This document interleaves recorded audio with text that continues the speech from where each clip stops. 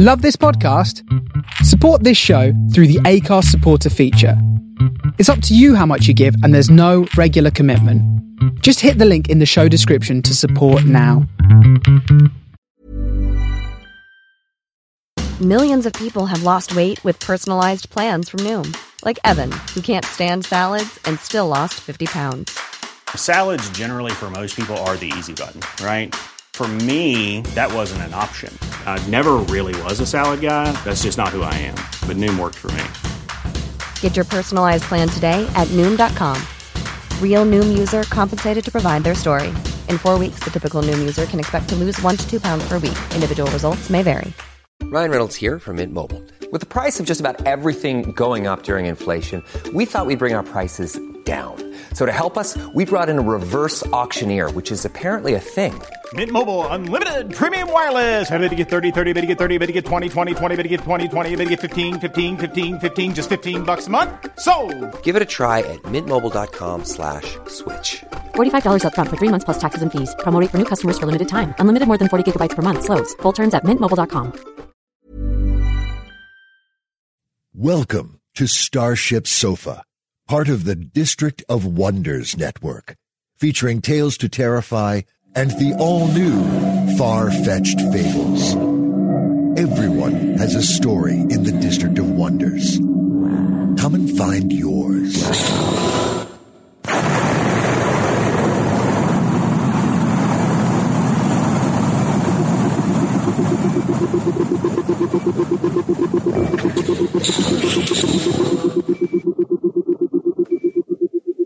This is the Starship Sofa. Everybody, welcome, hello and welcome to show 420. I am your host, Tony C. Smith. Hello everyone, I hope everyone is fine and dandy. First, before anything else, a big shout out. Hope everyone is okay there across the pond. Some terrible weather you're getting over there. Man, there's some snow. I hope everyone over there who's getting affected is kind of tucked up and snug as a bug in a rug, as my gran used to say. I hope you're all right. Big thoughts and big shout-outs to everyone who's kind of getting affected by that weather. That is some nasty snow coming down there. Ho-ho. I'll tell you what's coming on today's show. First up is, got an interview with young Mr. David Brin.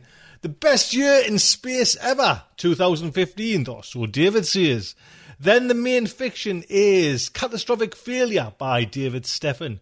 Then right at the end we have Science News for January 2016, Mr. JJ Campanella. That is all coming in today's show. I do hope you will stick around and enjoy it.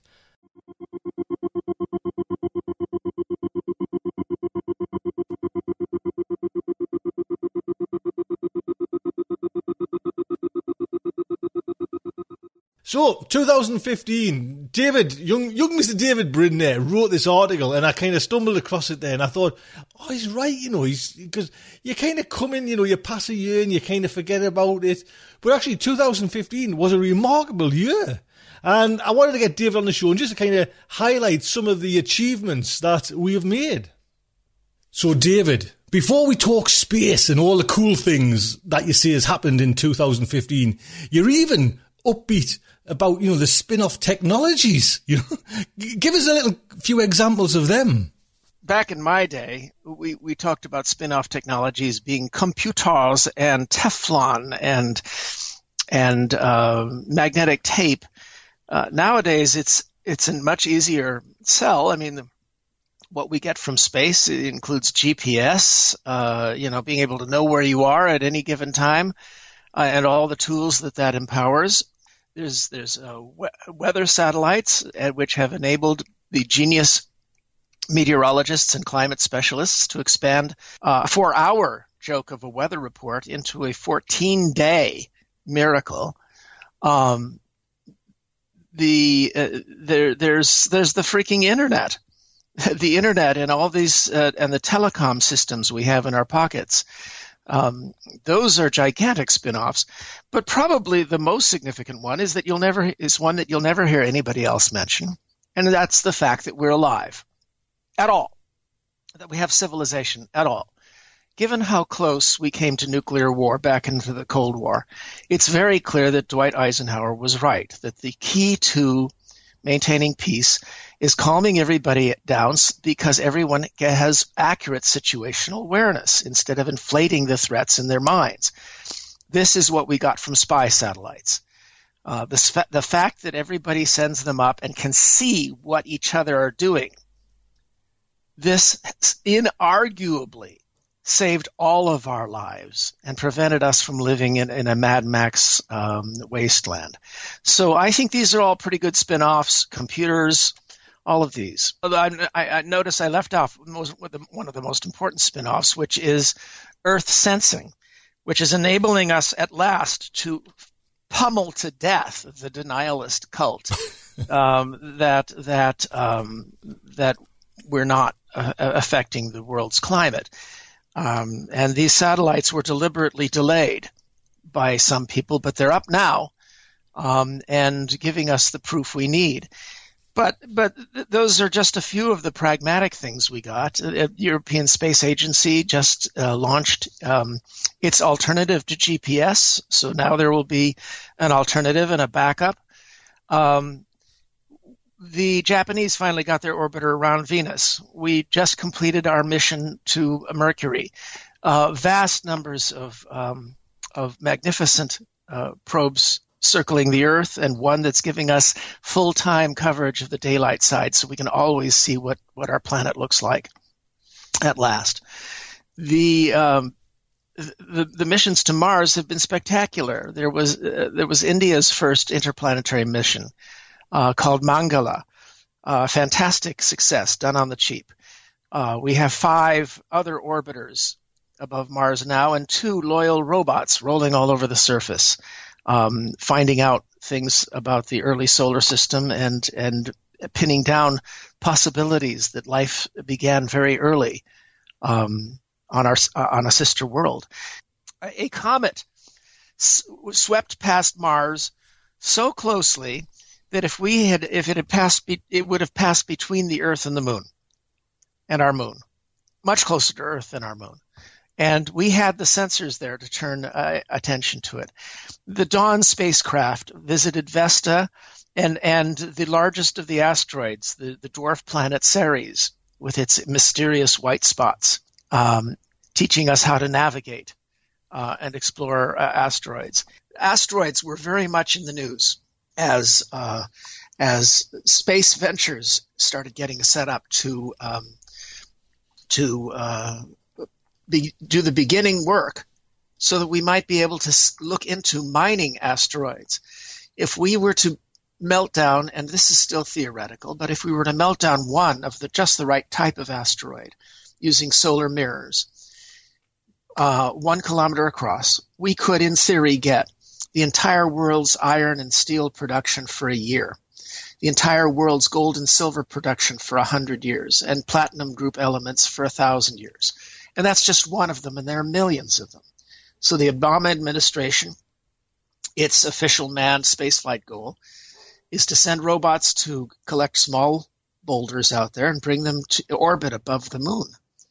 And I've been stirring some controversy by saying we shouldn't land on the Moon because leave that to billionaires who want to have some fun. But the Moon is not really very useful to us at this point. Some of this asteroid work is also for the sake of survival, because the more we understand them and comets, the better we'll be able to survive. And 2015 was the year that NASA set up a planetary defense office.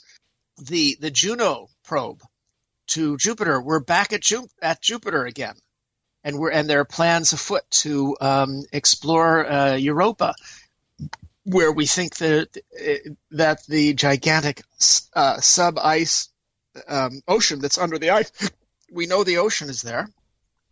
We might learn fantastic amounts by penetrating there. Saturn, the Cassini mission, flew through the water volcanoes of Enceladus and is finishing up its fantastic science. And we're planning a mission to Titan, which has oceans of methane lapping against shorelines made of wax, and the possibility of a strange kind of life there. Uranus and Neptune, we haven't done much lately. I'll admit those are gaps, but New Horizons brought us at last to Pluto. And it was spectacularly competent, unbelievably competent. For it to be able to be so on target and on its own swing its cameras and instruments around to catch images that weren't blurry at all, but were fantastic and relayed to us science. And they did it so competently that they had to do no orbital corrections.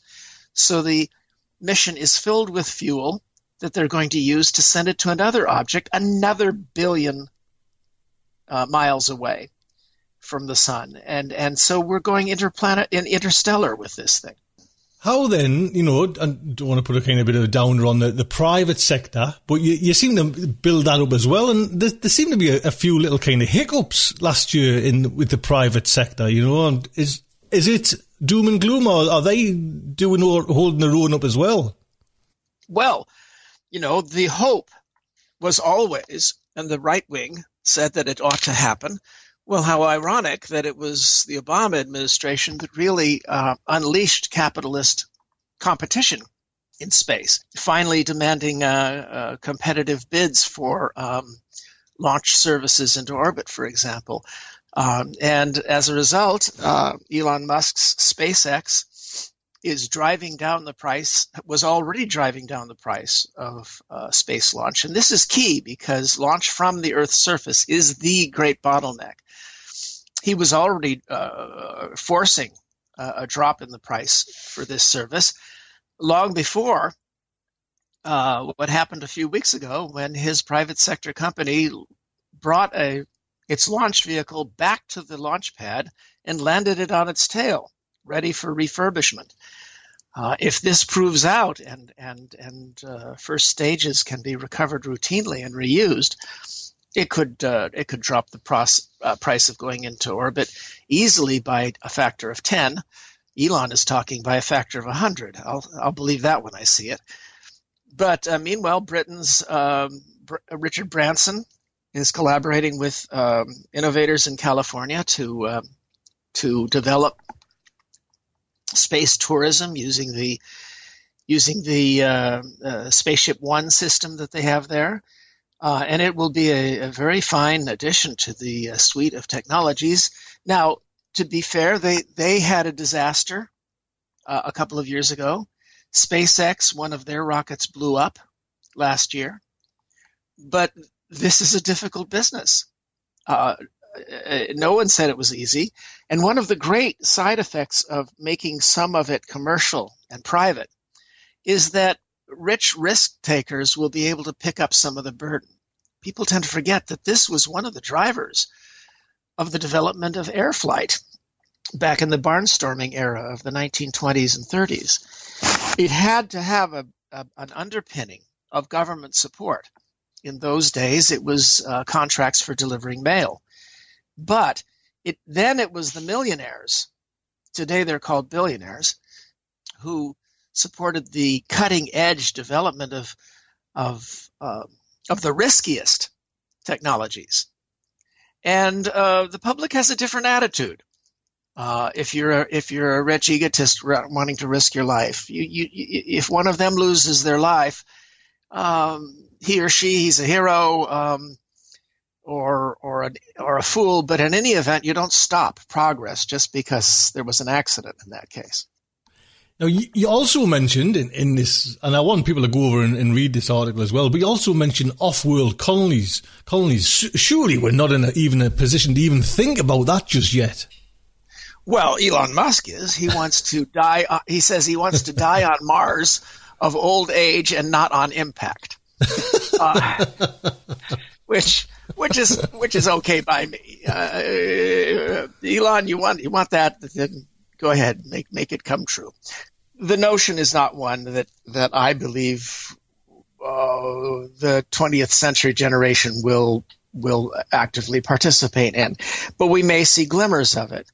Personally, I think it's a better target than colonizing Mars would be these wonderful proposals for spinning asteroidal colonies, because that's where the wealth is and that's where the water is. And that's where you can completely control the environment. But we don't know how to do that yet. But we're on the road now to figuring out how to do that. But I want to say one other thing, and that is that, just as the right wing sabotaged some aspects of spaceflight in order to maintain a cult regarding climate change, there are people on the left of the spectrum who feel a visceral hostility towards, not so much towards science. That's anti-science is a right-wing thing these days, but against technology and against technologists. The temptation is to think we can only save the world and reduce poverty and do all those good things in a zero-sum game if we sacrifice other things like space flight. And if you ask them to estimate, for instance, what percentage of the U.S. discretionary budget is spent on space flight and NASA, they will always guess that it is something like 20 or 30 times what it actually is. It's actually 0.5% of the budget. And I've already mentioned some spectacular benefits that we've received. But the number one thing from a liberal perspective is it gives us a chance to have real data, not just about the climate and about, but say, for instance, the rates of logging and deforestation in the Amazon basin. Because of these satellites, Brazilian officials have their feet to the fire, and they're able to discover illegal logging sites and mining sites much quicker than before. If you want to reduce poverty in the developing world, the number one thing they found that has made the biggest difference in Africa is cell phones. Just enabling people to do their business, their daily business, as easily as we do in the West. And in these poor countries, the few landlines that they did have were being ripped out of the ground to sell the copper. It was impossible in these poor countries to establish the old-style infrastructure. But now, just entrepreneurs go in there, they set up a few dozen cell phone towers, they're in business, and everybody can talk to everybody else. This, according to the World Bank, is the biggest thing changing things in Africa. And it's all reliant on satellites. So, I'm not trying to make a super sales pitch. What I'm trying to say is, the fundamental thing I'm trying to say is that if your thinking is zero sum, in order to do this good thing, we have to stop that good thing, then your thinking is wrong.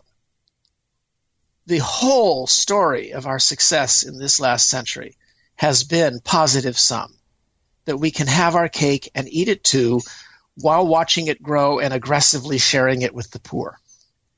The only way out of the problems that we have is if we think positive sum, that we can do everything. Because we can. That's the fundamental. We can do everything. It's funny, that was my next question, David, because I was going to say, you mentioned we've got this, built-in can-do spirit. But then I was thinking, surely though it just gets kind of hit and battered down every time when funding comes into it, when politics come into it. Surely it just cannot survive on its own. There must be something else better than the can-do spirit to get we're up there and achieving things. The problem we face is that the can-do spirit is under attack. We all knew these people on the playground in middle school when we were 12. Whenever we said something enthusiastic and hopeful, the simplest way to shut us down was the curled lip sneer. And this is something that both the left and the right absolutely share. And that is they are reflexive middle school bullies who believe that they can berate people into submitting to them, and the number one enemy is enthusiasm, is optimism. There are as many wonderful things that have been happening in the last few years as there are bad things. More, far more. Rates of poverty are declining around the world. Every year, a higher fraction of children come home to cheap apartments that have a refrigerator, a toilet, and electric lights they can study by. Every year, per capita violence declines all around the world, even though it's horrible in some places. These are islands of horror. And this is absolutely true.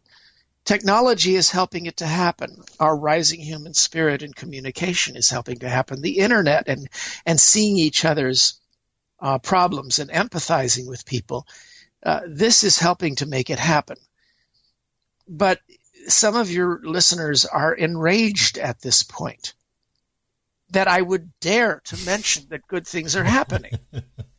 And the theory is that if we allow any optimism, if we allow ourselves to notice any good news, that will reduce the impetus and the need and the desire and the felt passion to make things better. And that response is, to put it plainly, absolutely gibbering insane. It is completely loco. And those people who have that reaction have proved that they are loco too. Good news does not lead to complacency. Good news leads to confidence that we are people who are capable of making some good things happen, and therefore we can make other good things happen. And it can be sold that way. The whole notion that you sell progressivism by saying that it has never worked for 70 years is insane.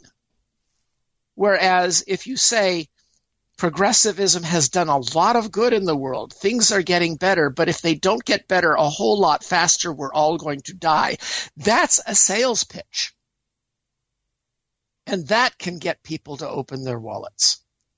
That can get people to open their minds to things that can be improved. But the point is, sanctimony is such a addictive drug that everything that I just said is going to have no effect upon the sanctimony junkies of the left or the right. All they're doing listening right now is just boiling with rage. Inchoate and unreasoning rage. Well, David, let we then, don't worry about rage, let we calm this down and talk about art then, because you mentioned visual art, and you kind of mentioned this kind of effective visual art. Now, I think this is, when I read your article, so uplifting. If you could just tell me a little bit about this kind of effective visual art. Well, it seems like an unusual segue to move from all this talk about tech, can-do, solving experience to art. But I think that a strong argument can be made that effective visual art is that which alters people through the eyes and the optic nerve without persuasion. It changes them without verbal persuasion. And unquestionably, great works of art have done that. Great works of music, for example. But the greatest work of visual art, I believe, was the mushroom cloud, the atom bomb, the hydrogen bomb. This was a product of technology. And at the time, there were arguments between great minds like Edward Teller and Lawrence and Oppenheimer, Robert Oppenheimer, whether or not humanity can be stirred into changing its standard reactions. And Teller said that the image of the atom bomb and the threat of destruction would finally change our attitude towards war. And who would have thought that this mad Hungarian Cold Warrior would turn out to be the one who was right? Because it did. That image changed us. Not as much as it should have, not as much as we should have changed, but enough that we're here. And it helped science fiction stories like 1984, Dr. Strangelove, Failsafe, On the Beach, to stir us the rest of the way to preventing that calamity, to preventing Mad Max. But the second great work of art of the 20th century came in December of 1968, a year that those of us who are old enough to remember it still sends shudders up our spines. It was a year that any 1 week of that year would have killed any of you young whippersnappers. It was exhausting, and we thought that Pandora's box had been opened, and all the ills of conceivable were flying around us like in some hell movie. And then at the very end of the year, the very last news item, came the glimmer at the bottom of Pandora's box, the glimmer of hope that was delivered by that image of the Earth. The first time we were ever far away enough to snap a picture of our blue oasis. And that image changed us, perhaps even more than the image of the atom bomb. And both of these were the results of nerds, to be honest. Geeks, science, technology delivered those images that changed us. They delivered art. And I have to wonder, so many beautiful images were delivered in 2015 from our space programs. So many images that should have stirred the soul. And I felt enriched all across last year with these moments of just feeling almost spiritually inspired by the vastness of the cosmos and our small place in it and our potentially huge role in the galaxy. That it's painful to realize how few people let themselves open their hearts to the art, the real visual art that we have been given this last year, in the best year that humanity's ever had so far in space. Last question then, David. You say 2015 was, one of the quintessential years. Do we expect more going forward, or do you think now we're kind of in a bit of a stale meander now because we've peaked? Well, all I can say is that the Juno mission arrives at Jupiter this year, and the Europeans' mission to Mars arrives in 2016. The European gravity wave detection system gets underway during 2016. We're going to launch the James Webb Telescope fairly soon. The number of possibilities for us to continue this increase, and with any luck, the manned space program will resume its forward march, and the asteroid miners will move forward. It would be lovely if we could mine asteroids and thereby stop digging into our mother planet to get the materials we need for our civilization.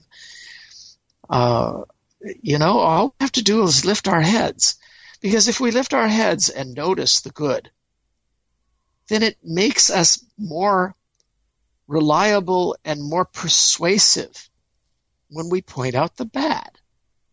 And I think that is the biggest reason to let a little bit of optimism into our hearts.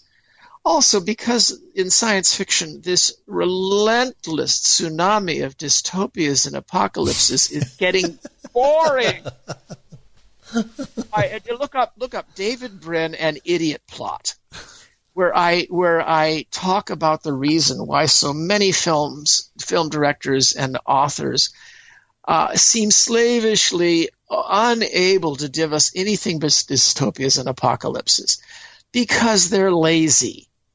It's easy to write a dystopia. It's trivial to write an apocalypse.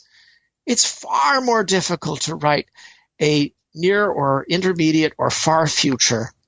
But if you want to see some sci-fi that's about more complicated futures, well, look at Britain's Charles Stross, the great works of the late lamented Ian Banks, the Hugo winner from this last year, The Three-Body Problem by Liu Cixin. Offer a link to the wonderful 3-minute video trailer to my novel Existence. Tony, will you? I certainly will. That is a fantastic book, man. We're talking about that book. That is quintessentially, you know what I mean, a cracking novel. Well, the video trailer is even better. It provides images from the novel, no spoilers, but it's the most fun people will have in 3 minutes with their clothes on. But if they want even more fun, they need to tune into Starship Sofa. Oh, well, there you go. That's the fun. That's the most fun on the web. David, it's nice to see you still your fiery, feisty self, sir. Fight for assertive, aggressive moderation. For militant, angry optimism. That's a new buzzwords for you for 2016. There you go. David, what can I say? A big thank you for coming on and kind of just, like you say, 2015 might have just, for me personally, might have just kind of went by as another year, but reading your little article there was just, it stopped us and realised that, hey, we are doing something good, So thank you so much for writing it and for coming on the show. Good luck, Tony, and good luck to everyone out there, including those of you I made angry. I love you because you're trying to save the world. I just disagree on the method. And besides which, your face looks so good when it's purple. David, you take good care. All right. Good luck to you.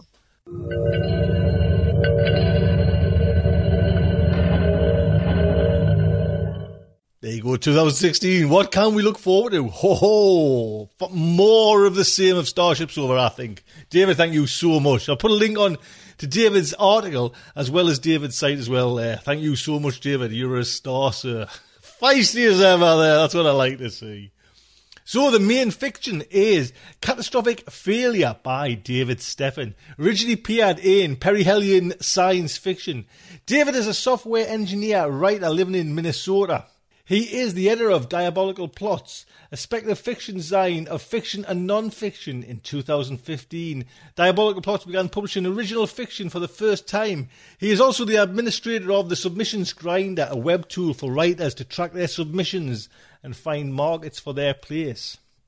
His work has appeared in Escape Pod, Daily Science Fiction and EA, as well as many others. This story, Mark Killerfold. Mark has just got the voice and is just doing awesome stuff on Starship. So honestly, I need to buy this man a drink, man. Fantastic. Mark, thank you so much. I'll put a link on the Mark's site as well. So, the Starship Sofa is very proud to present Catastrophic Failure by David Steffen. Gabriel made his rounds of the mining crawler at a leisurely pace. The official reason for the walk was to perform one last visual inspection to mark the end of his month-long work cycle. He'd spent a busy month sending valuable metals to the sky in balloons and receiving supply crates from Earth after they dropped through the thick Venusian atmosphere. He was glad for a bit of idle time, and he was enjoying his conversation with Mac, despite the communication delays. A green dot glowed on his heads-up display of his glasses, indicating an incoming message. He stopped, nodded, and his display filled with the image of his communications officer back on Earth, Angel McCoy, Mac for short. She was beautiful as the day he'd met her, 15 years older now, but she had aged well, her black hair and pale but healthy skin making a sharp contrast on his HUD screen. "I've been looking at the Marauder attacks on the outposts across the solar system, and I just can't figure out the pattern." She bit her lip in thought. "I know you say it's random, and it seems like you're right, but that's my point. They're too random. Why attack a mining crawler on Mars, one on the asteroid belt, and one on Io within 24 hours, and leave the rest of the crawlers alone?" Her image disappeared with the end of the transmission. They'd had this conversation before, many times, usually just before he went into cryo for another 5 years. He suppressed a sigh. He didn't want to spend his last minutes awake having this same old argument, but he knew he couldn't derail Mac when she got on this train of thought. The consortium world government was the only group on Earth who had enough resources for a space program. Any who resisted them were grounded.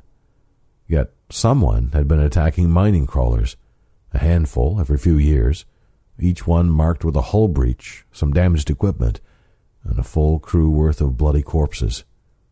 No valuables or technology were ever taken. Mac, if you could figure out a pattern to the attacks, what would you do? Unless someone started building space vessels built for combat that you haven't told me about, there's nothing you can do.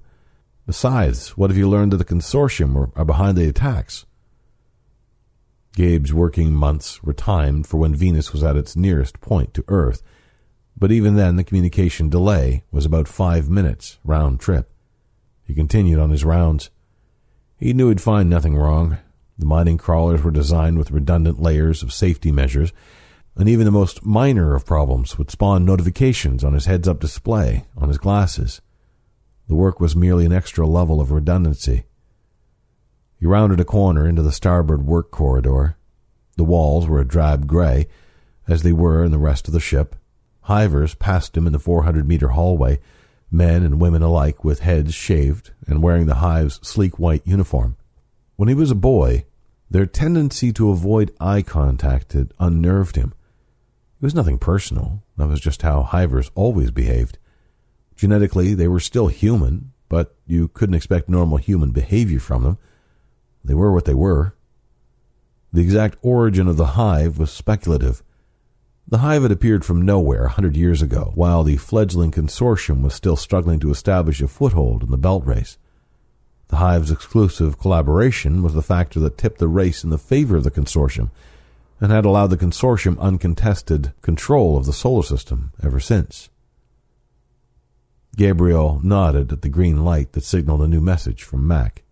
The consortium can't be behind the attacks. They're far from innocent, but there'd be no profit in attacking their own miners. Each of those stations is billions of dollars of investment. I couldn't take it if you died. You're special to me. You know that, right? My crawler won't be attacked, he assured her. I had worse odds of survival on the trip to Venus, and I'll have worse odds on my trip back. Don't worry yourself into an ulcer, please. 50 hatches lined one side of the corridor, each leading to the docking bay of a burrower, each little more than an armored bubble with a cramped cockpit and a cargo cavity. The crawler moved along the surface steadily and dropped the faster burrowers in its wake to do the fetching. The burrowers were running every hour of every day, manned by a rotating staff of hivers. The hive was Gabe's charge, his horde of silent and efficient workers. It never slept. It only ate its body's caloric minimum, and it worked with a level of coordination unequaled by anything the consortium workers were capable of. Not only could these hivers act in unison with each other, they could act in perfect unison with any other portion of the hive in the solar system. It was common knowledge that quantum entanglement was the key to the hive's unity, allowing communication without delay and through any obstruction. The consortium had yet to discover a reliable method of quantum entanglement, and the hive wasn't forthcoming about it. A dozen hivers entered the corridor in single file, their steps and even their blinking in sync. The file of hivers stopped in front of a row of burrowers. Just as they stopped, the hatches of the burrowers opened from the inside, and 12 hivers stepped out, their places immediately taken by the new shift. The relieved hivers walked away in similar synchronized fashion, and Gabe continued on his rounds. A green light flashed, signaling an incoming message from Mac. He nodded acceptance. "I'll miss you," was all she said. Well, he dawdled long enough. Time to head back to cryo. "I feel a 100-year nap coming on, Mac. Do you mind giving me a wake-up call? I'll be at the top of the vine-covered tower. You know how to wake me." He descended the stairs to his quarters deep within the nose of the crawler, one of only 3 such rooms. 3 quarters, 3 engineers, working on a rotating shift, each working 1 month when Venus was closest to Earth. Most of the mining complex was taken up by equipment and the thousands of hivers that operated it, and the minimum facilities required to sustain them.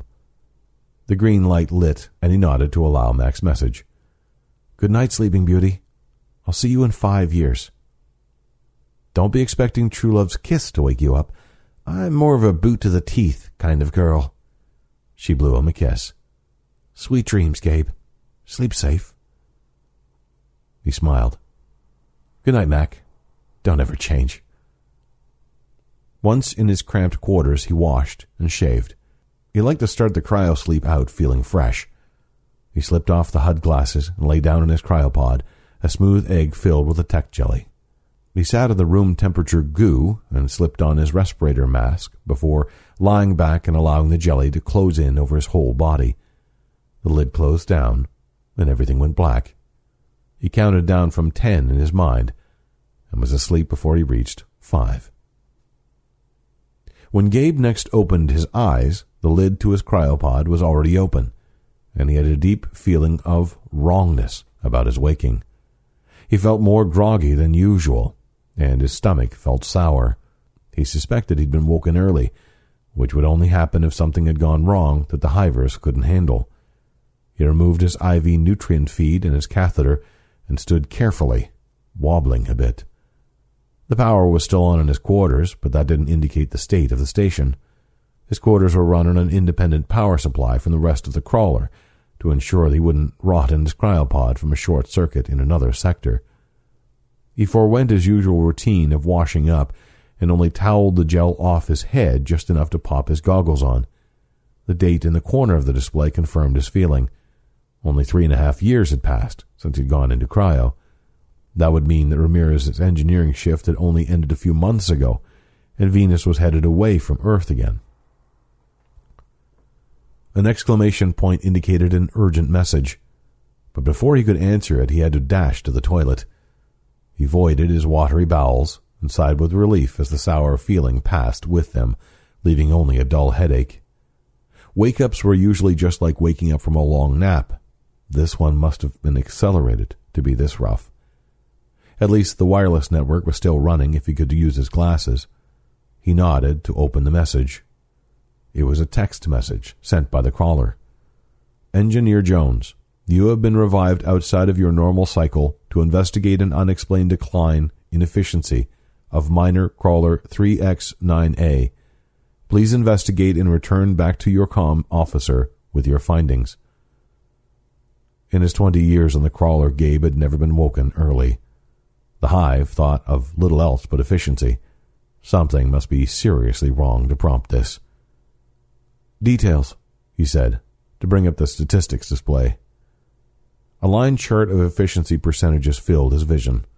From the beginning of the chart, 6 months prior, the efficiency began at 93% and hovered near that value for all of the intervening months until today, where it took a sharp decline. Zoom in. Range 1 day, ending with present time. The chart zoomed in. Efficiency looked normal until about 90 minutes prior, where the line plummeted from 93% to 0. Open comm line to Angel. A green ball flashed, indicating success. Mac, I'm up early. We dropped to 0 efficiency. No need to get too worried just yet. Probably just faulty sensors. It didn't feel like a faulty sensor. He noticed that his message light was still blinking green, so there were other messages. He loaded up some diagnostic tests and set them running on the network. Gabe began to dress, grabbing his uniform by feel. He started the oldest message as he zipped up his shirt. It was Angel, a bit heavier this time with a shorter haircut. A wide grin split her face.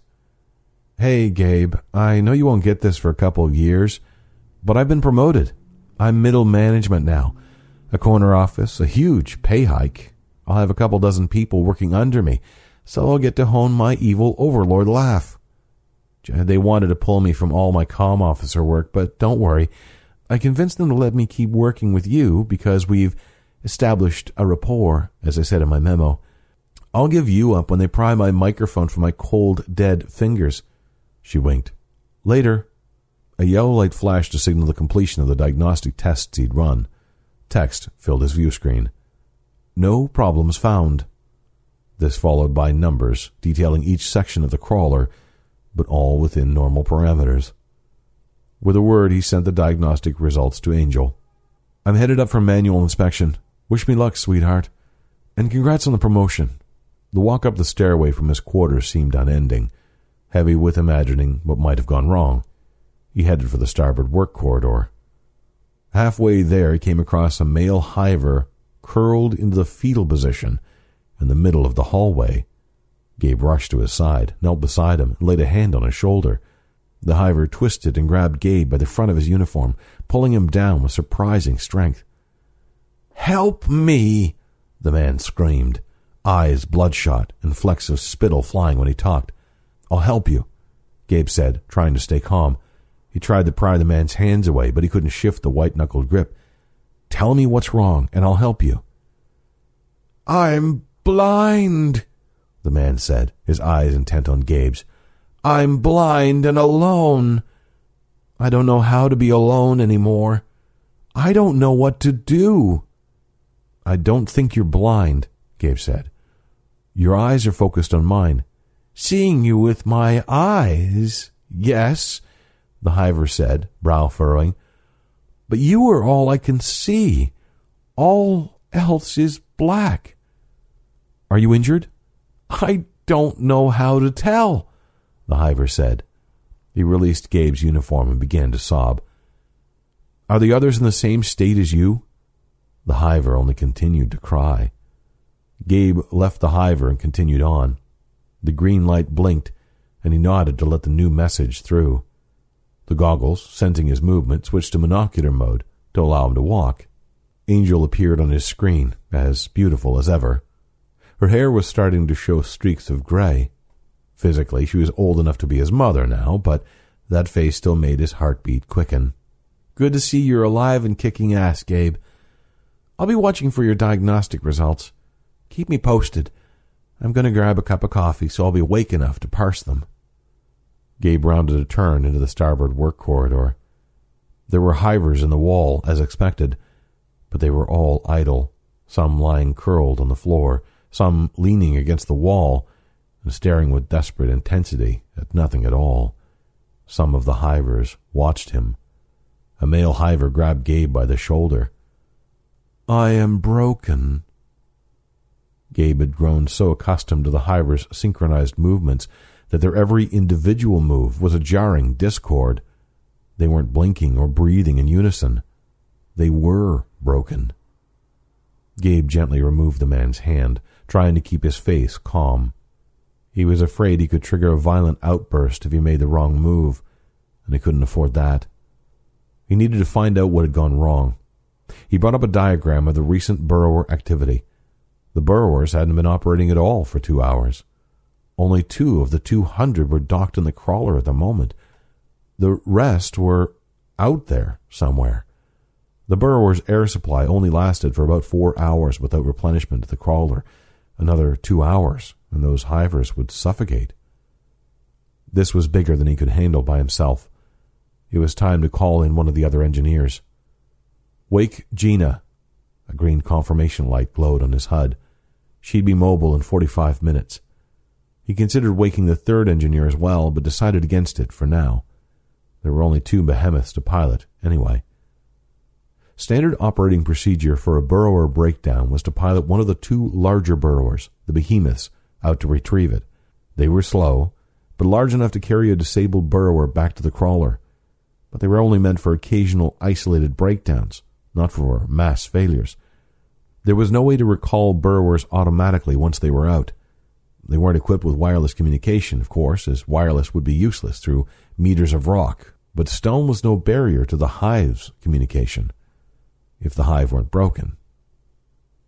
What could have broken the hive? An EMP might do it, but it would also have wreaked havoc with the crawler's computer systems. Gabe opened a comm line to Angel. "Something weird's going on. Something disrupted the hive. They're just individuals now.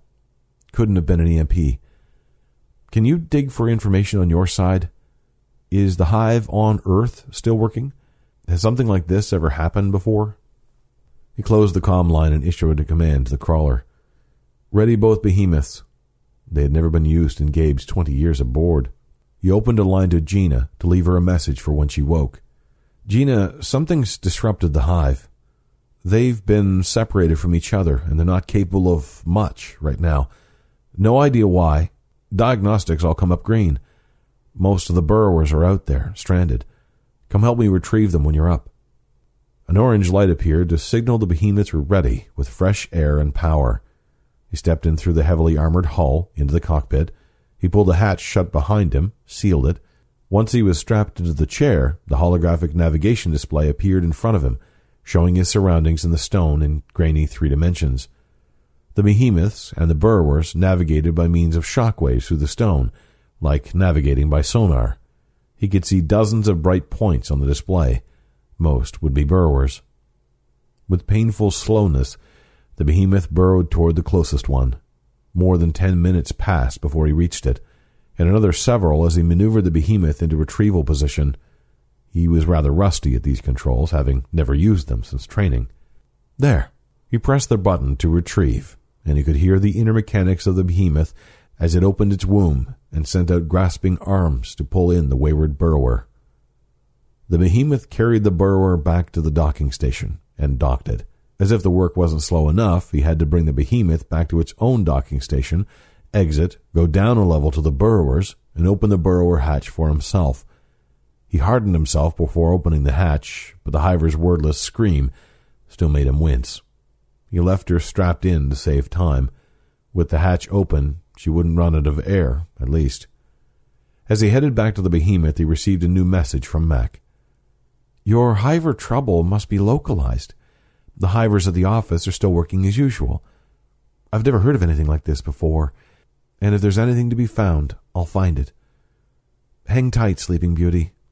He opened another burrower's hatch to allow the hiver to breathe, but left her strapped in so he could run back to the behemoth and out into the planet again to save another. Time felt simultaneously rushed and frozen as he repeated his task. As he exited the behemoth for the 3rd time, a message arrived from Gina. I'm awake and headed up to help you retrieve. I started Ramirez thawing too. Seems like we could use an extra set of hands. The status light on the other behemoth's docking station indicated that it was out, so Gina must have already gone out for her first retrieval. Gabe kept going and retrieved 4 more hivers before he found one not breathing. As he stepped back into the behemoth's hatch, the message light blinked green just before a deep boom reverberated through the crawler. An exclamation point appeared. Shit, he muttered. Report problems. The result appeared on one side of his goggles. Hull breached. Sectors 6C and 2D. Source of damage undetermined. Extent of damage severe. Communication transmitters A and B inoperable. Sector 6C compartmentalized to prevent further atmospheric loss. Open comm line to Angel. Error. Communications transmitters A and B inoperable. Play message. It was Angel, voice ragged and eyes red. Something's up. They're pulling me off comm duty. They're acting like it's a promotion, like I should be happy to be free of you. I wasn't supposed to contact you again, but hell if I'll just disappear. I'm not giving up, Gabe. I'm going to find out what's going on, and I'm going to find a way to tell you if I have to hitchhike to Venus. Signing off. They'll throw me out of my ear if they catch me talking to you. He tried, with effort, to swallow the lump that had formed in his throat. That might be the last time he heard from Mac. He didn't want to think about that. Hi, this is Craig Robinson from Ways to Win, and support for this podcast comes from Invesco QQQ, the official ETF of the NCAA. Invesco QQQ is proud to sponsor this episode, and even prouder to provide access to innovation for the last 25 years. Basketball has had innovations over the years, too. We're seeing the game played in new ways every day. Learn more at Invesco.com/QQQ. Let's rethink possibility. Invesco Distributors, Inc. Millions of people have lost weight with personalized plans from Noom. Like Evan, who can't stand salads and still lost 50 pounds. Salads generally for most people are the easy button, right? For me, that wasn't an option. I never really was a salad guy. That's just not who I am. But Noom worked for me. Get your personalized plan today at Noom.com. Real Noom user compensated to provide their story. In 4 weeks, the typical Noom user can expect to lose 1 to 2 pounds per week. Individual results may vary. Planning for your next trip? Elevate your travel style with Quince. Quince has all the jet-setting essentials you'll want for your next getaway, like European linen, premium luggage options, buttery soft Italian leather bags, and so much more. And is all priced at 50 to 80% less than similar brands. Plus, Quince only works with factories that use safe and ethical manufacturing practices. Pack your bags with high-quality essentials you'll be wearing for vacations to come with Quince. Go to quince.com/pack for free shipping and 365-day returns. What was the consortium trying to hide by pulling her off comm duty? Could they really be behind the attacks? It could theoretically just be meteor impacts, but the odds were against it. Venus's atmosphere was much thicker than Earth's. All but the most gargantuan meteors burned up before impact. Anything that big would have destroyed half the crawler, not just the two tiny sectors that contained the transmitter arrays. They'd still be able to receive communications, as the receiver arrays were separated from the transmitters. There were enough parts to set up a new transmitter array 3 times over. The bigger problem was still the broken hive. The hatch to the other behemoth opened and Gina stepped out. For a brief moment he was speechless, disoriented by seeing her right in front of him, a regular human who wasn't a member of the hive. Her hair was cropped in a crew cut like his own. "Gina, hello." She smiled a sincere smile and embraced him. "Good to see you, Gabe. I wasn't expecting to see you in the flesh for another 40 years. He grinned back, genuinely enjoying the moment despite their situation. "Now we just need Ramirez to complete the set." Her smile slipped. "We should have heard from him by now." "Open comm line to Ramirez. Diagnostic, Cryopod 2. Damn. The crawler can't find his pod. What does that mean? I don't know. We'll check on him later. We need to get back out there and save more hivers while we still can." They saved 5 more hivers, all unconscious by the time their burrowers were opened up. Gabe and Gina left them strapped in to save time. The 4 after that were already dead. "You check on Ramirez," Gina said, "and I'll see what I can do about the transmitter." He nodded and jogged toward the distant sector of the ship of Ramirez's quarters. He passed through common areas with sleeping mats for the hivers and food dispensaries, all clogged with passive hivers. Hundreds of able-bodied men and women on the ship, but only 3 capable of acting for themselves. What a mess. The doors to Ramirez's quarters slid open at the press of a button. The hatch to Ramirez's cryopod stood ajar, and Ramirez still lay in the cryogel, his eyes closed, so peaceful and asleep. Something was wrong. The hatch should only open when awakening was imminent. Gabe reached in, pulled Ramirez up to a sitting position, his chest and head above the cryogenic gel. He checked Ramirez's pulse. No pulse perceptible beneath the cool skin. The face mask wasn't clouding with his breath. Commline to Gina. Ramirez didn't wake up. Attempting to revive.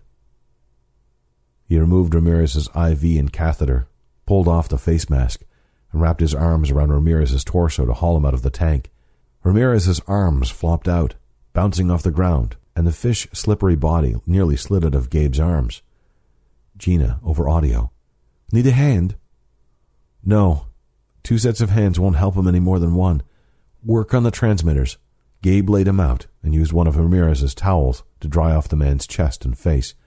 He pulled a defibrillator pack from the first aid kit and stuck it to Ramirez, backed off to allow it to work. Ramirez bounced from the shock, but the heart monitor didn't start up. He pressed the button to run it again. Nothing. Again. Nothing. Gina said, "Gabe, where are the repair bots?" Gabe cleared his throat. "They're where they always are, in their compartments in sectors 3A and 9A. "They're not. At least the compartment in 3A is empty, and the crawler reports the other's empty too." "Where does it say the bots are?" "When I ask, it just spits out a string of gibberish. Looks like random characters." His goggles flashed an exclamation point, and text scrolled across his face mask. "Air processing systems damaged, running at diminished capacity, Cause unknown. Gabe cursed, but grabbed Ramirez's atmosphere suit and pulled it on. "Gabe," Gina said over the comms. "What the hell is going on?" "No clue. Suit up and meet me at air processing." They arrived at the same time, Gina arriving in a suit of her own. The door opened for them, and they stepped into the air processing maintenance area, little more than a narrow corridor lined with panels.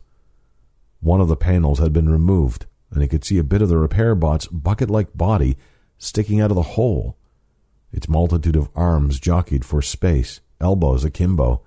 Each arm ended with a tool, a screwdriver, a hammer, a knife. The floor outside the opening was scattered with parts, bits of pipe, circuit boards, air filters. They exchanged a glance. "You didn't send the bot here?" she asked. Gabe shook his head. "Deactivate repair bot," she said. Nothing happened. Gina stepped toward it slowly, step by step, to see if she could tell what it was doing.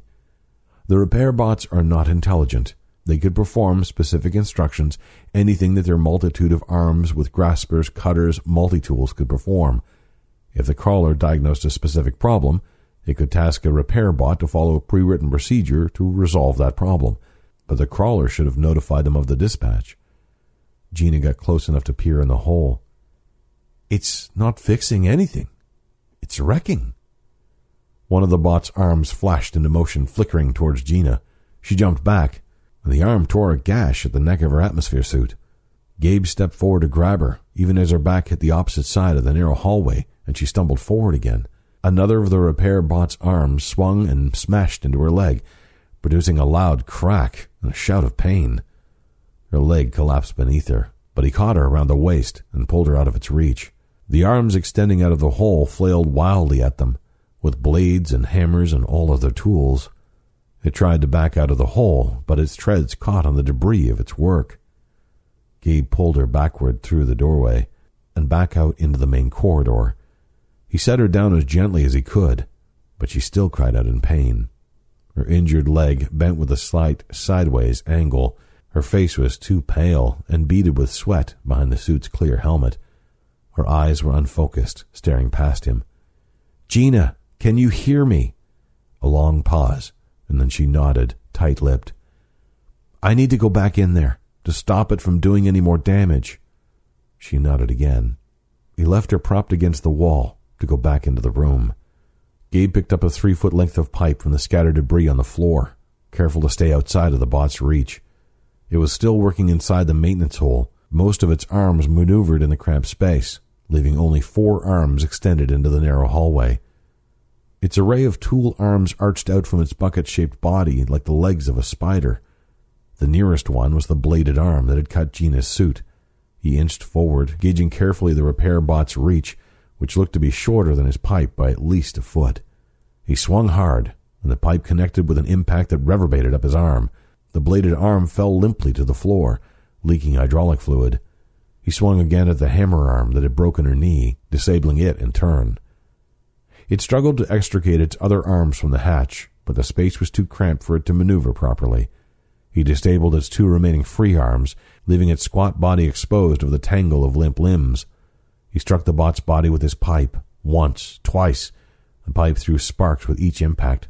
5 blows, 6, and the remaining arms finally went limp. As he turned to leave, a blast knocked him to the ground.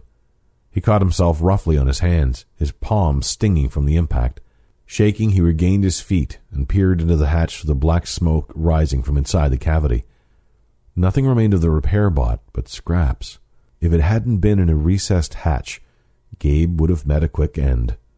As it was, he didn't know if the crawler contained sufficient parts to fix the air control system from this extent of damage. His goggles flashed an exclamation point. "Repair robot A inoperable. Cause unknown." "Where's the other repair bot?" "Location and status of repair robot B unknown." He cursed. He hadn't heard any other damage reports, so perhaps the other bot hadn't gone nuts like this one had. The crawler's damage report system still seemed to be functioning, so he could still receive notification if the other one went to work. He needed to fix the air control system, but first he needed to tend to Gina's injury. He found her where he'd left her. She'd removed her helmet, useless anyway, now that her suit had been breached. "I need to move you to the medic bay," he told her. "I'll be as careful as I can, but it's still going to hurt." "Okay." She nodded, grunting when he picked her up, and her breathing came in quick gasps, but she was taking the pain very well. He carried her to one of the medic bays, trying to step lightly so he wouldn't jar her. Instead of setting her on one of the beds, he laid her carefully on the floor. The beds came equipped with needles that would lock onto an engineer's IV port to administer medication automatically. After the bot's behavior, he didn't trust the med system not to kill her with an overdose. Unfortunately, the controlled medications were all administered only by the med system, to avoid the danger of drug dependency, his training had said. This had made sense at the time. He propped her head up with a pillow and gave her a bit more than the recommended dose of ibuprofen with water. "Thank you," she whispered, and swallowed them down. He turned to rummage through the drawers. "I need to make you a splint."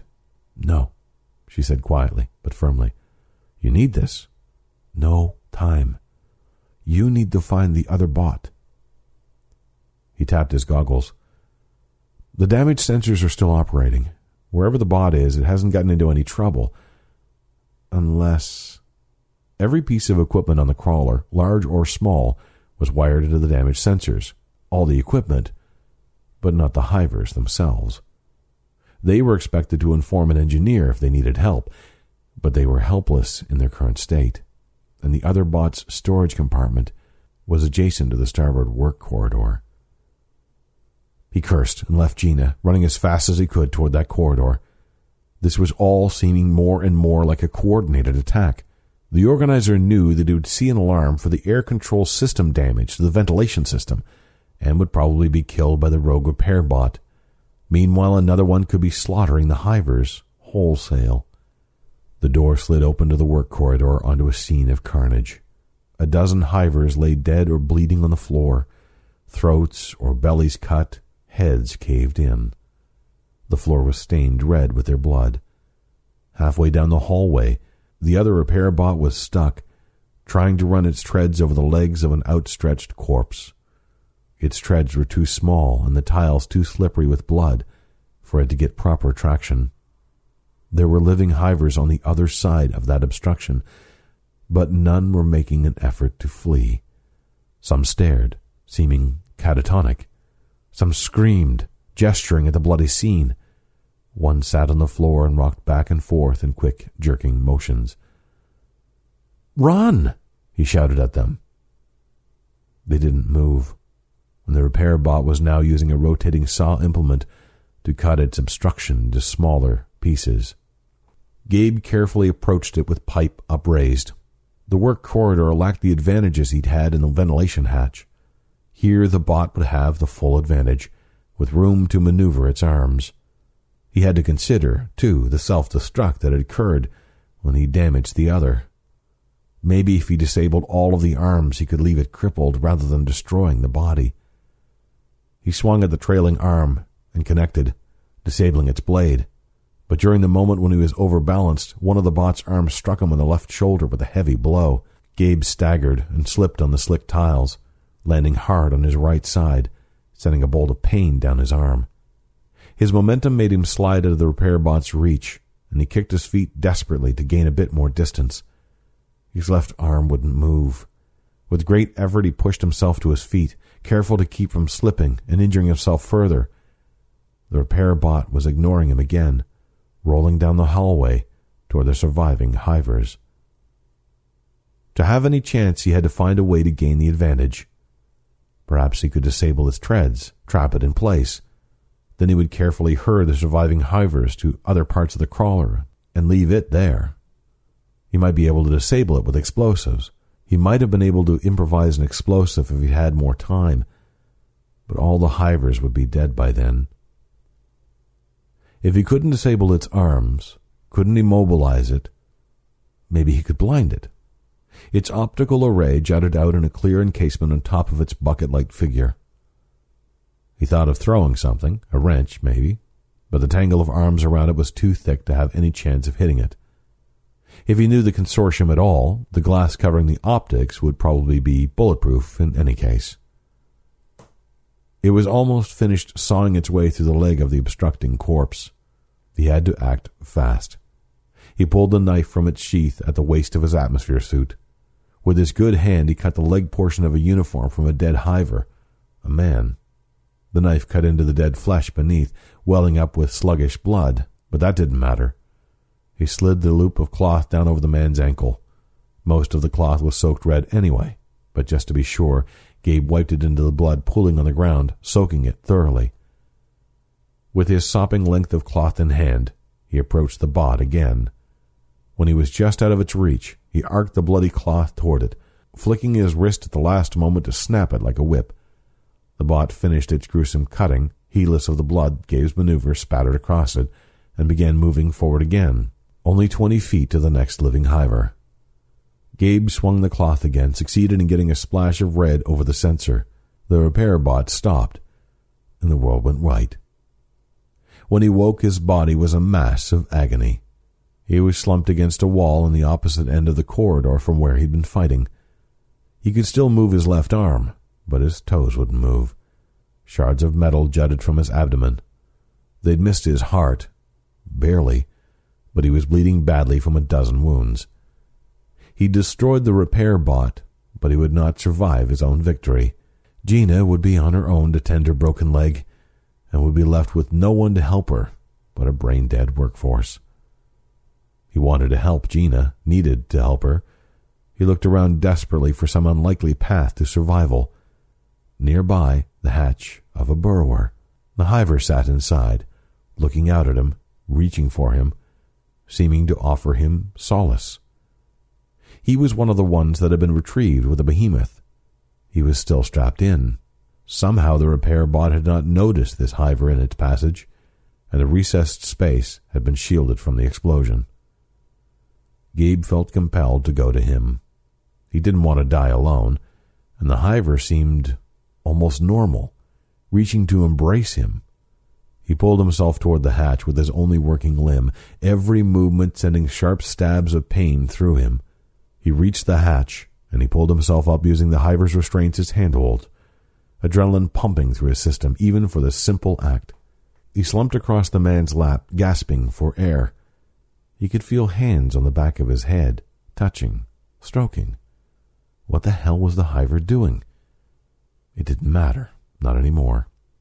He was tired, oh, so tired, and he could think of nothing but sleep.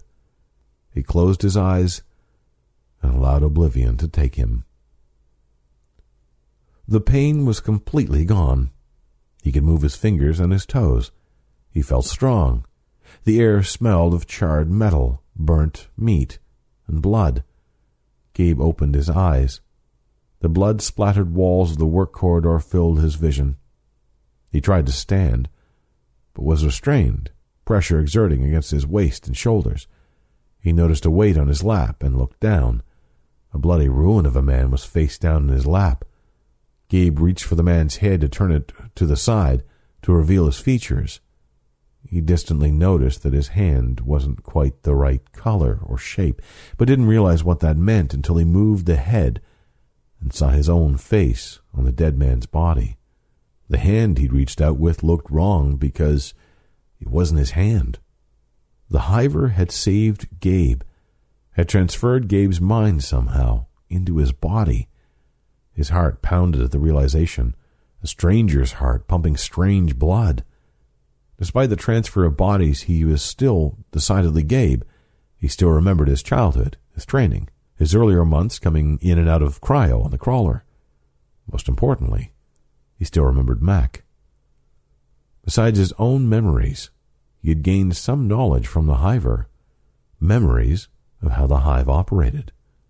He now knew that taking over other bodies was a matter of having them ingest his own nanite-infected blood, and it took less than a day to make another's body an extension of his own. He was the nucleus of a new hive, with a membership of one. His mind would be the one shared by all. There were more memories from the hive, 100 years of memories, all jumbled together so that he didn't know how to order them. He wondered, as he had 1,000 times before, where the hive had come from. The answer came to him.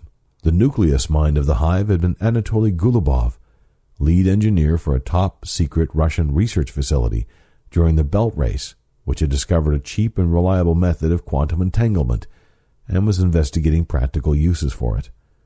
Anatoly had forged an alliance with a consortium that soon moved him from the reach of those who hunted him and gave the consortium the efficient workforce that gave them the edge in the Belt Race. He pulled the HUD glasses from his former body and put them on. His message light glowed green. He nodded, and it displayed a last text from Mac. Message to a dead man. Our benefactors did not start this, but they covered it up. I don't know how it started yet, but I'll find out. They deserve to rot in hell for this. You are a good man. I always loved you, you know. I wish I'd had the guts to tell you that before. Another remnant of the hiver's mind leaped to the forefront, and Gabriel understood that the hive itself had disabled his crawler's extension of the hive. Anatoly had always been efficiency-obsessed. The hive periodically severed those clusters that were performing poorly compared to the rest, both to decrease the mental strain of spreading himself too thin and remind the consortium of his power over them. The consortium's sabotage made a horrible sort of sense now. The consortium kept its control over the solar system in large part by an illusion of imperviousness. Most people thought that the hive was just another part of the consortium, but Anatoly had never held that belief. If it became common knowledge that the hive could collapse all of the consortium's holdings in the solar system with just a few minutes' work, the illusion would be shattered. A salvage ship would arrive when Venus was approaching Earth again, but that would be more than a year. That ship would be his ticket off this crawler. They would expect to find everyone dead, but he would be here, waiting. He would make it back to Earth. He would find a way to deal with the consortium. Maybe he could even meet Mac in person. It would be an awkward meeting with this new body, but he hoped she'd be able to see him for who he was. He had a gargantuan task ahead of him to survive until he could come back to Earth. But many hands and many bodies made light work.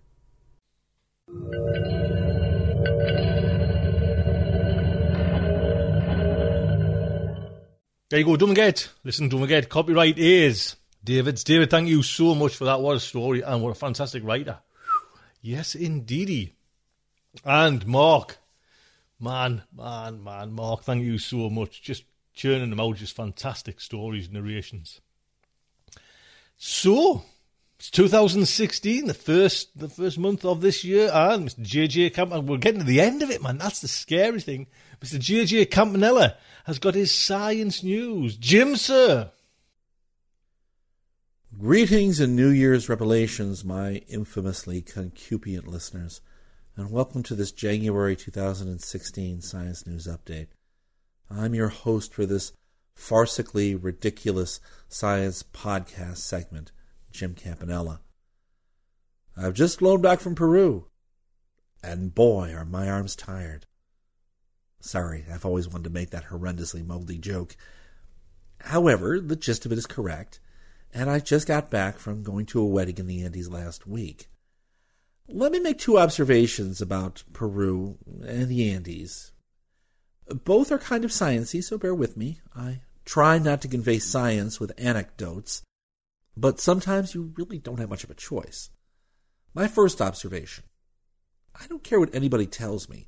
Unless you are born there, I'm not sure you can ever really get used to the level of oxygen, or the lack of oxygen, at the 12,000-foot altitude.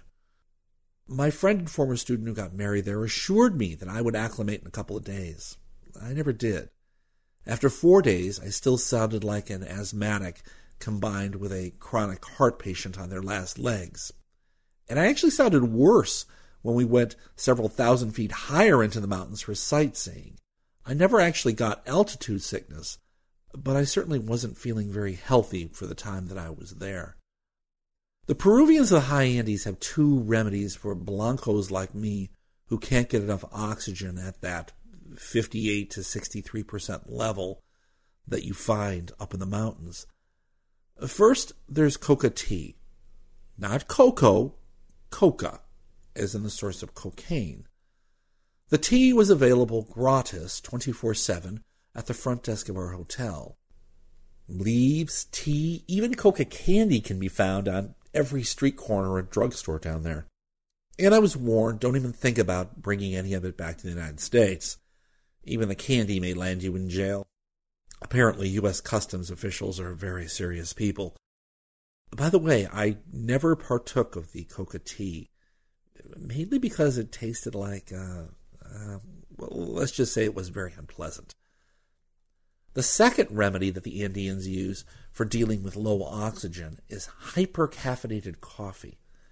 I was served coffee in the Andes that just about anywhere else on Earth most people would have turned their noses up at. My mother drinks espresso so black that they could use it to paint the backdrops on Star Trek. So I know black coffee. Andean coffee goes a step beyond that. I think that each Demitas cup was equal to about 5 or 6 mugs of Starbucks. Now think about that for a moment if you're a Starbucks aficionado. Starbucks is actually formulated to be super caffeinated. But Starbucks Americano coffee is like a kiddie drink to the Andeans. I have never in my life literally seen black coffee before, thick black coffee. You read about it in bad books, but I have finally seen it. Coffee in the Andes isn't coffee unless it is as thick as maple syrup. The natives can drink this stuff black, as I witnessed, but I needed about a half-gallon of milk to make it palatable for every Demitas. The amazing part was that it actually made me feel better. I think the massive influx of caffeine was able to at least temporarily counteract the effects of anoxia, just like the coca, which is another stimulant, by the way. I think an adrenaline injection straight to the heart would have had the same effect as either, but hey, that was asking just a bit too much of my hosts. My children were horrified when they found out that my lovely wife and I ate cuy while we were in Peru. Cuy, for the unversed, is one of the national dishes of the country. It is spit-roasted guinea pig. As friends told me down there, cuy have been eaten for centuries because they reproduce so fast and because they eat a very simple vegetarian diet. I know the question on all your minds, how does it taste? Well, kind of like rabbit, but way less fatty. After eating one, I can tell you seriously, it was a shame I bothered. There wasn't much there to make it worth it. Unless you chew it down to the bones, you're not going to get much of a meal, which is why I was surprised that a half guinea pig was even on the cafe menu where we ate. I was still hungry after a whole guinea pig. Why am I telling you the cuy story? There's a point. Bear with me. The cuy had its revenge, so to speak, on my digestive tract. My children cheered when I told them that. I will not go into detail, but suffice it to say, I was in distress and needed medication. Here's where the sciencey bit comes in. Many of you listeners are not from the United States, and I will readily admit that I now realize that I don't know how obtaining medications works in other countries. For those of you not familiar with the U.S., you go to a doctor, he or she checks you out, and you get a prescription for the medicine, which is then made available in a drugstore, a pharmacy, which will not sell those medicines to you otherwise. With over-the-counter medicines, such as, let's say Imodium as a random example, you can simply buy them off the shelves. When my wife and I walked into Mia Farmacia in Lima, there was not a single medicine out on the shelves, not even aspirin. When I saw this, I figured, good gosh, this is going to be a serious chore getting medicine. We may have to go to a doctor. Boy, was I wrong. We explained what the problem was to the pharmacist, and she came back with a box. And I was expecting, a commercial box that looked, let's say, like, again, randomly Imodium. This was a generic box of pills, which obviously had come directly from the drug company. The conversation, carried out in a mixture of Spanish and broken English, went something like this. Us. What's this? Pharmacist. Your medicine. Us. Okay, but what is it? Pharmacist. Anorax. Us. What is that? Pharmacist. For your symptoms. Us, shrugging. Okay, I guess. I reach for the box and the pharmacist shakes her head. No, how many do you want? Us, with me staring in disbelief. How many do I need? Pharmacist, confused and shaking her head. No, how many do you want? Us, we don't understand. How many does one normally need? Pharmacist, as many as you want. This should not have come as a surprise to me in a country where coca is made into candy. Us again, desperately flipping through the Spanish phrase book, which does not cover this. What is the normal dosage over several days? Pharmacist, 600 milligrams per day, 3 times a day at each meal, which, by the way, was untrue. More than a bit mistrustful, I looked it up later online. You were not supposed to take more than 400 milligrams per day of this particular medicine. Us, can we see the box? Pharmacist, see. She shrugs and hands it over. Us, this has antibiotics in it. Pharmacist, see. Us, not really getting across a rather complex idea in either Spanish or English. Isn't there a minimum time this should be taken? Taking antibiotics for too short a treatment can create serious problems. Pharmacist, a shrug. Me under my breath. Did you actually go to pharmacy school? Pharmacist, so how many pills do you want? Even though the prescription of antibiotics in the U.S. is strictly controlled, well, unless apparently you're a cow, that is not the case in Peru. Frankly, I would love to do a study to see if this free use of antibiotics has led to more drug-resistant bacteria down there than even in the U.S. Now, I am a fairly libertarian kind of guy. I believe the government should stay the heck out of people's lives. But I can honestly say that seeing how pharmaceuticals are so freely handed out down in Peru made me much more of a liberal. Regulate everything, please. People need to be taken care of when it comes to this stuff. This is just dangerous and crazy. I'm not sure how the rest of the world deals with pharmaceuticals, but Peru kind of worries me. At any rate, why don't we actually get to the first story of the night, the first official story? Over the last year or two in newspapers and science journals, scientists have gone on and on about how much of the human body is made up of bacteria. Most scientists, in fact, have insisted that more of the body is made of bacteria than actual human cells, which I have found less than believable and more than a little stupid, because the human cells may be fewer, but they are way larger by thousands of times. So saying a human is more bacteria than human is insulting and incorrect, even if there are more bacteria. Well, new evidence suggests that I was pretty much correct in my beliefs that the human body is not primarily made up of bacteria.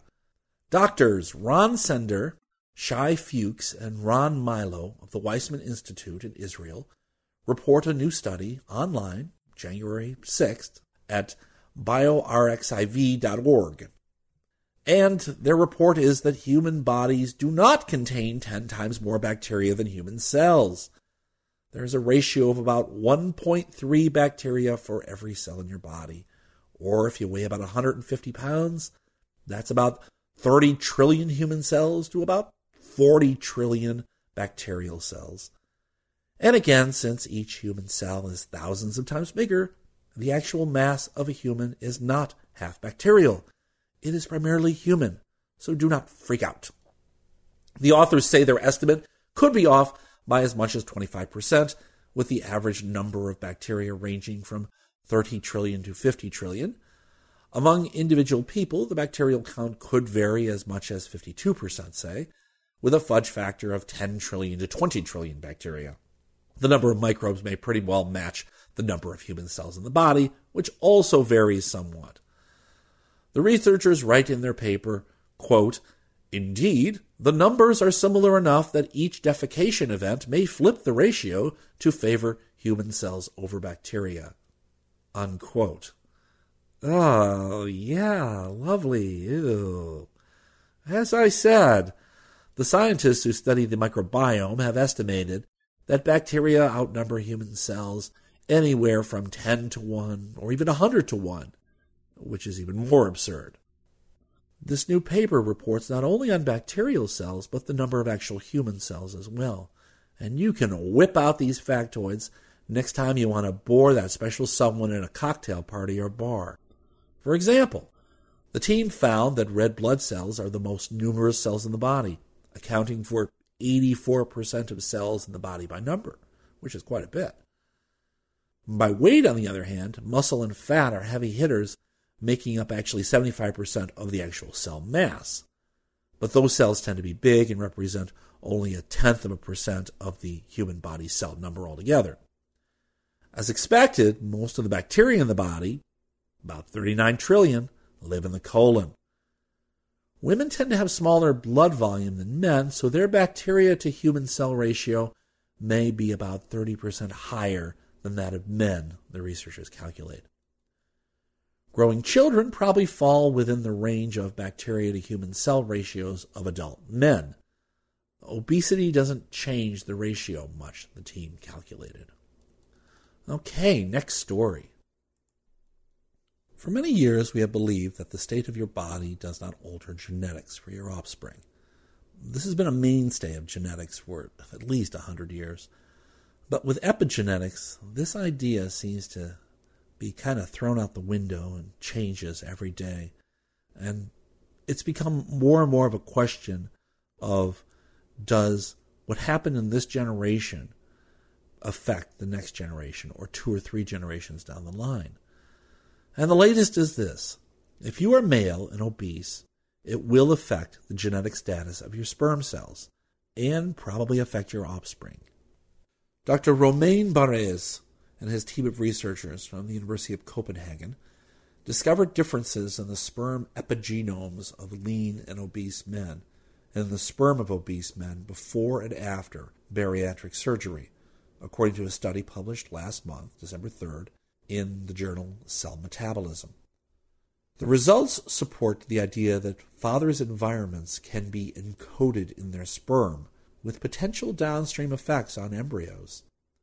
The Copenhagen research team recruited 24 Danish men between the ages of 24 and 40 and classified them as lean or obese based on their BMI. And each volunteer provided a single ejaculate sample. The researchers scanned the sperm's genomic DNA for methylation patterns and measured levels of small non-coding RNAs, which helped to regulate those epigenetic changes. They discovered significantly different levels of DNA methylation between the skinny and the fat volunteers in more than 9,000 genes.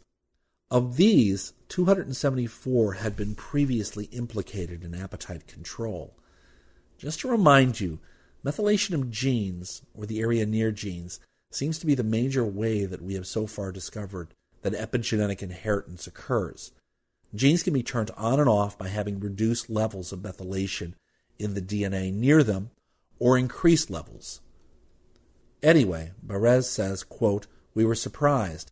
We could have expected that it would be genes related to metabolism or adipose tissue that would be important. To find genes related to brain function was really unexpected," unquote. Barrès and his team also collected sperm samples from 6 obese men who were undergoing gastric bypass surgery. The researchers collected sperm samples 1 week before surgery, 1 week after surgery, and then a year later. The analysis revealed 1,509 genes with altered methylation patterns a week after the procedure compared to pre-surgical methylation. At 1 year post-surgery, the number had increased to 3,900, though Barrès noted that the sperm epigenomes after gastric bypass surgery did not necessarily resemble those seen in moderately obese or lean individuals. Barrès says, quote, "Obese men have information that can be transferred to children that could potentially affect their eating behavior. And this information can be changed if obese men lose weight. Our study does not show what is transmitted to children, but it is likely that something is being transmitted, and it will change brain development and behavior, unquote. My. Sounds very provocative, doesn't it, I guess? But I suppose the important thing is that a father does make his mark epigenetically on the offspring, and not just by the standard genetics that we have all known about for many years. Okay, next story. Is there something blacker than Peruvian coffee? Heck yes, there is. I came across this little article in the Daily Mirror. What would you do if you were unable to see something that is right in front of you? Well, I suppose you may be going blind, but that's not what I meant. You might be looking at a substance called Vanta Black. This material is so black that it simply cannot be seen by the human eye. Talking about something so visual in an audio podcast is a bit stupid, but you may want to look up a photo of this stuff when you have a minute. Our vision works by picking up reflected photons, light, from the objects around us, which provide our brain with the source to construct the world we see. Vanta Black absorbs 99.9% of all light that strikes its surface, a bit like a black hole. Therefore, no photons are being reflected for our vision to pick up, which is why we can't see it. Our brains try to make sense of the situation by shading color of other materials and objects around Vanta Black and trying to provide us with something to actually observe and look at. In reality, when we're looking at Vanta Black, we're just not able to see anything because there's nothing to see. As it stands, this stuff is officially the darkest substance known to man. People have described Vanta Black like staring into a black hole or absolute nothingness, as if there is literally a dark black hole there. Pretty amazing. Next story. Will aging soon be a thing of the past? Yeah, sure it will. Forgive my cynical attitude, but I have read too many SF novels to believe that if anyone ever came up with an effective way of keeping humans from aging, it would ever see the light of day. Yes, I sound like those old codgers who insist that Detroit car makers invented an automobile that ran on water, but suppressed it away decades ago. But look, I'm sorry, I just can't help it. Dr. Antonio Carrez at the Cellular Neurobiology Laboratory at the Salk Institute and his colleagues reported last month in the journal Aging that the synthetically developed compound J147 has shown both anti-Alzheimer and anti-aging effects. In rapidly aging mice, it restored vascular health, improved synaptic function, reduced brain inflammation, and also reduced other degenerative symptoms that are shared between aging and dementia. Carrez said, quote, "The problem we've faced in treating Alzheimer's is that most drugs have been developed based on an assumption that amyloid plaque formation in the brain is the main cause of Alzheimer's to be targeted. But these drugs have all failed. We instead sought a different approach by trying to identify the age-related causes of late-onset Alzheimer's disease, which would account for 99% of the cases." Unquote. The team looked at expressed genes and proteins in RNA to examine age-associated molecular changes in the brain and blood of 3 groups of rapidly aging mice. They then treated one group of older mice with J147 for 7 months and compared their behavior and molecular data with young control mice and untreated older mice. The J147-fed group showed significantly improved locomotor activity and better performance on memory and cognition tests. The treated mice also displayed genetic and metabolic data profiles resembling the younger mice, rather than the control group of, old mice. Carrez said that, quote, "We saw positive anti-aging effects on the blood-brain vasculature, as well as reduced brain inflammation and improved oxidative stress and energy metabolism. We are conducting lifespan studies now, but so far J147 has shown beneficial effects to overall health," unquote. He finishes with, "Yes, while J147 must undergo more preliminary tests before human testing. Next year, another anti-aging drug, metformin, will become the first of its kind to enter human clinical trials. These studies could help raise consciousness for the idea that we need to look for other age-related aspects that could be the deeper cause of Alzheimer's and other diseases. It could have a huge benefit, unquote. Next story. Here's a short one from Nature Communications this month, from the lab of Lennart Muck at the University of California. Historically, the BRCA genes are the ones best known for inducing breast cancer when they stop functioning. My understanding, and what I teach in class, has always been that they are tumor suppressor genes. BRCA1 and BRCA2 protect cells, especially those that are very sensitive to estrogen, like breast tissue and ovarian tissue. And these genes help to keep rogue cancer cells from ever growing. So it came as a bit of a surprise to me when I read this article that suggests that BRCA1 may have something to do with Alzheimer's. Yes, cue the previous story. Nothing having to do with neuronal tissue has ever been suggested for this gene. Despite whatever the past has suggested, new evidence in mouse Alzheimer models suggests that the BRCA1 gene may also have a role in regulating neuronal function. In fact, in this paper, the Nature Communications report, the authors observed that there were greatly reduced levels of BRCA1 in patients who had Alzheimer's, and in vitro in mouse neural cell cultures. Based on the results of this study, the presence of amyloid beta interfered with the proper BRCA1 expression. In turn, loss of BRCA1 appeared to contribute to increases in neuronal plaques and shrinkage, as well as deficits in learning and memory. Ultimately, BRCA1 expression as amyloid beta levels increase could be another therapeutic option for reversing clinical effects of Alzheimer's. And no, not just in women, but in men as well. All right, last story of the night. Crows. Three-eyed crows, night-watch crows, messenger crows, messenger ravens. George Martin certainly has his symbolism down with these birds in Game of Thrones. Why are people so fascinated with crows and or ravens? Well, we've certainly seen them throughout time as harbingers of human death and portending evil. So it's not quite so hard to believe that Martin takes advantage of such a ubiquitous type of imagery. You may want to call this the Poe effect, in fact. But there are some weird things that crows do that have to do with, well, other crows dying.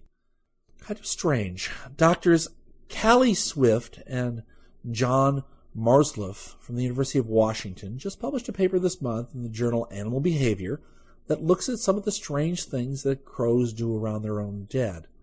You see, crows attend funerals for fallen or dead comrades. Why? What are they getting from these meetings around their deceased? Swift and Marsluff carried out a series of experiments that are both clever and really kind of creepy. First, to gain the trust of breeding pairs of crows, they plied the birds with a favorite snack of peanuts and cheese puffs, which I understand. I like peanuts and cheese puffs. Then a few days later, and in the sight of the resident pair, volunteers in rubber masks, which don't move, showed up next to the food pile carrying dead stuffed crows in their outstretched hands. As if this wasn't disturbing enough, these ghoulish scenes were sometimes paired with a stuffed hawk, one of the crow's most feared predators. The responses to these stimuli were markedly different. While a dead crow held aloft by a masked volunteer drew the unquestioned ire of the resident pair of crows, their scolding only occasionally attracted the attention of neighboring crows. However, when crows were confronted with a dead crow paired with a stuffed hawk, huge numbers of crows invariably formed that contained additional crows recruited from outside the territory of the breeding pair. Moreover, these mobs of crows tended to be larger and more persistent. thus maximizing the scolding. Swift says, quote, "Our results aren't overly surprising. After all, hawks eat crows, and crows are smart enough to put two and two together. Dead crow plus hawk equals killer hawk. But what is especially neat about our experiment is that this contextual learning extended to the volunteer in the mask." Unquote. What does Swift mean? Well, in the 6 weeks after the main experiment, a volunteer appeared once a week with food while wearing that same rubber mask as in the original exposure. Remarkably, even after weeks, more than a third of the crows continued to mob and scold the masked person. In short, the crows had learned that this person was a potential predator, both through her association with the dead crow and also through her association with the hawk. Thus, not only are crows capable of assigning guilt by association, but their memory of these associations can potentially persist for months or longer. So what does this really imply about crow funerals? Well, it pretty much means that crows are not interested in every dead thing that crosses their path. When the team repeated the experiment with a dead pigeon instead of a dead crow, the crows couldn't care less. The authors concluded that crows gather around their dead to gain insight into how to avoid a similar fate. By this cautious approach, even if the threat is a creepy masked doctoral student, crows can quickly learn to respond with suitable caution. After all, why risk death for a pile of peanuts? Well, that's all for me for now. As always, take care. Be careful if you're offered cuy at a meal. Don't mix up Vanta Black with Peruvian coffee. Do not trust crows, of the night watch or otherwise. And I hope I've inspired some of you. Until next time, this is Jim Campanella.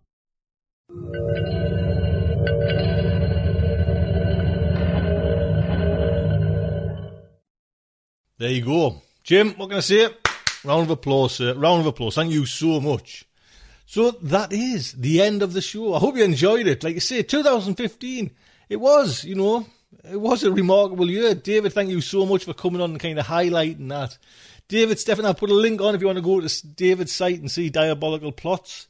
And Mark, what can I say? A fantastic narration for that story. And Mr. J.J. Campanella, there as ever, sir. What can we do without you? I tell you, we'd be lost. Until next week, I'd just like to say, good night from me.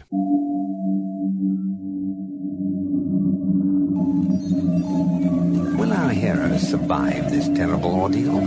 Can they win through with their integrity unscathed? Can they escape without completely compromising their honor and artistic judgment? Tune in next week for the next exciting installment of Starship Sofa. Evacuation procedure initiated.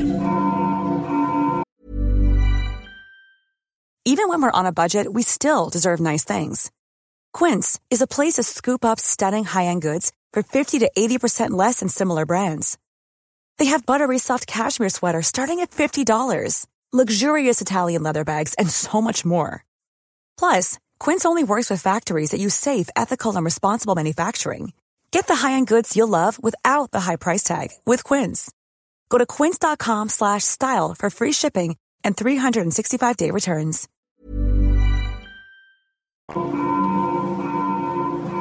Shuttle set for launch. Airlock will be opened in 3, 2, 1. This presentation has been brought to you by the District of Wonders Network, dedicated to podcasting the finest genre fiction. You can learn more about the District of Wonders and their many literary productions at their website, www.districtofwonders.com. Thank you for listening.